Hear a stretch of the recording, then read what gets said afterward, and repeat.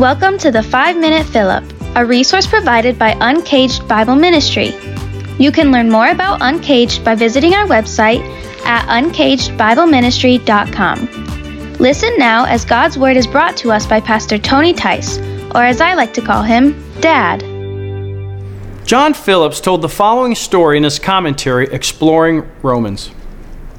A self-righteous man once boasted to a Christian friend of his, "You know, John, I'm not such a bad fellow. There are many worse than I." His friend replied, "Ivor, you are measuring yourself by the wrong standard.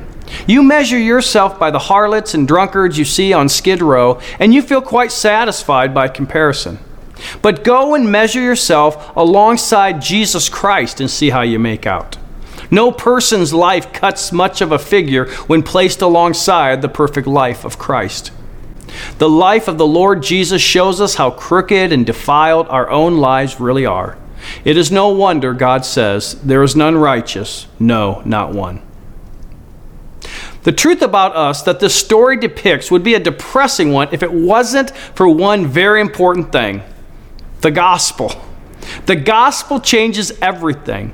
The gospel allows us to have a relationship with a perfect God despite our sinful nature. The gospel means that one day we can spend all eternity with Him.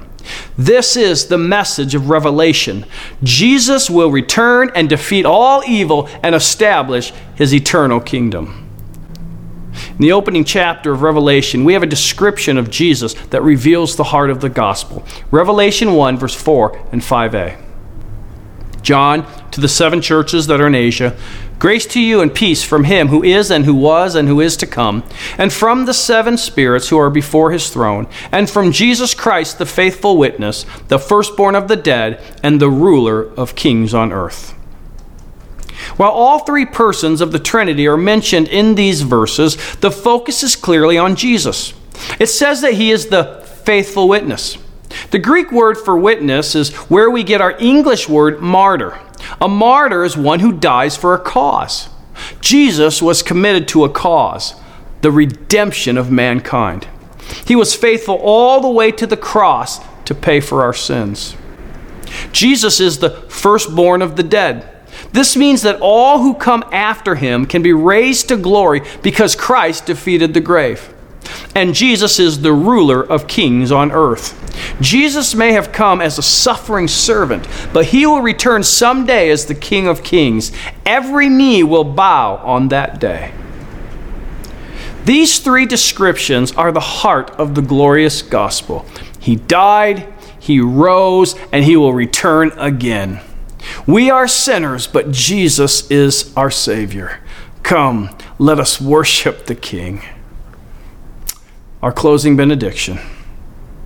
May the reality of the gospel bring us great joy and hope today.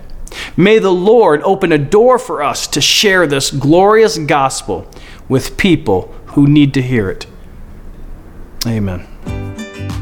We hope you were encouraged by God's Word today. You can join us each weekday morning for a 5-minute fill-up. And for other teaching, writing, and training resources, don't forget to check out our website at uncagedbibleministry.com. The mission of Uncaged is to help people fall in love with the Word of God so they fall more in love with the God of the Word.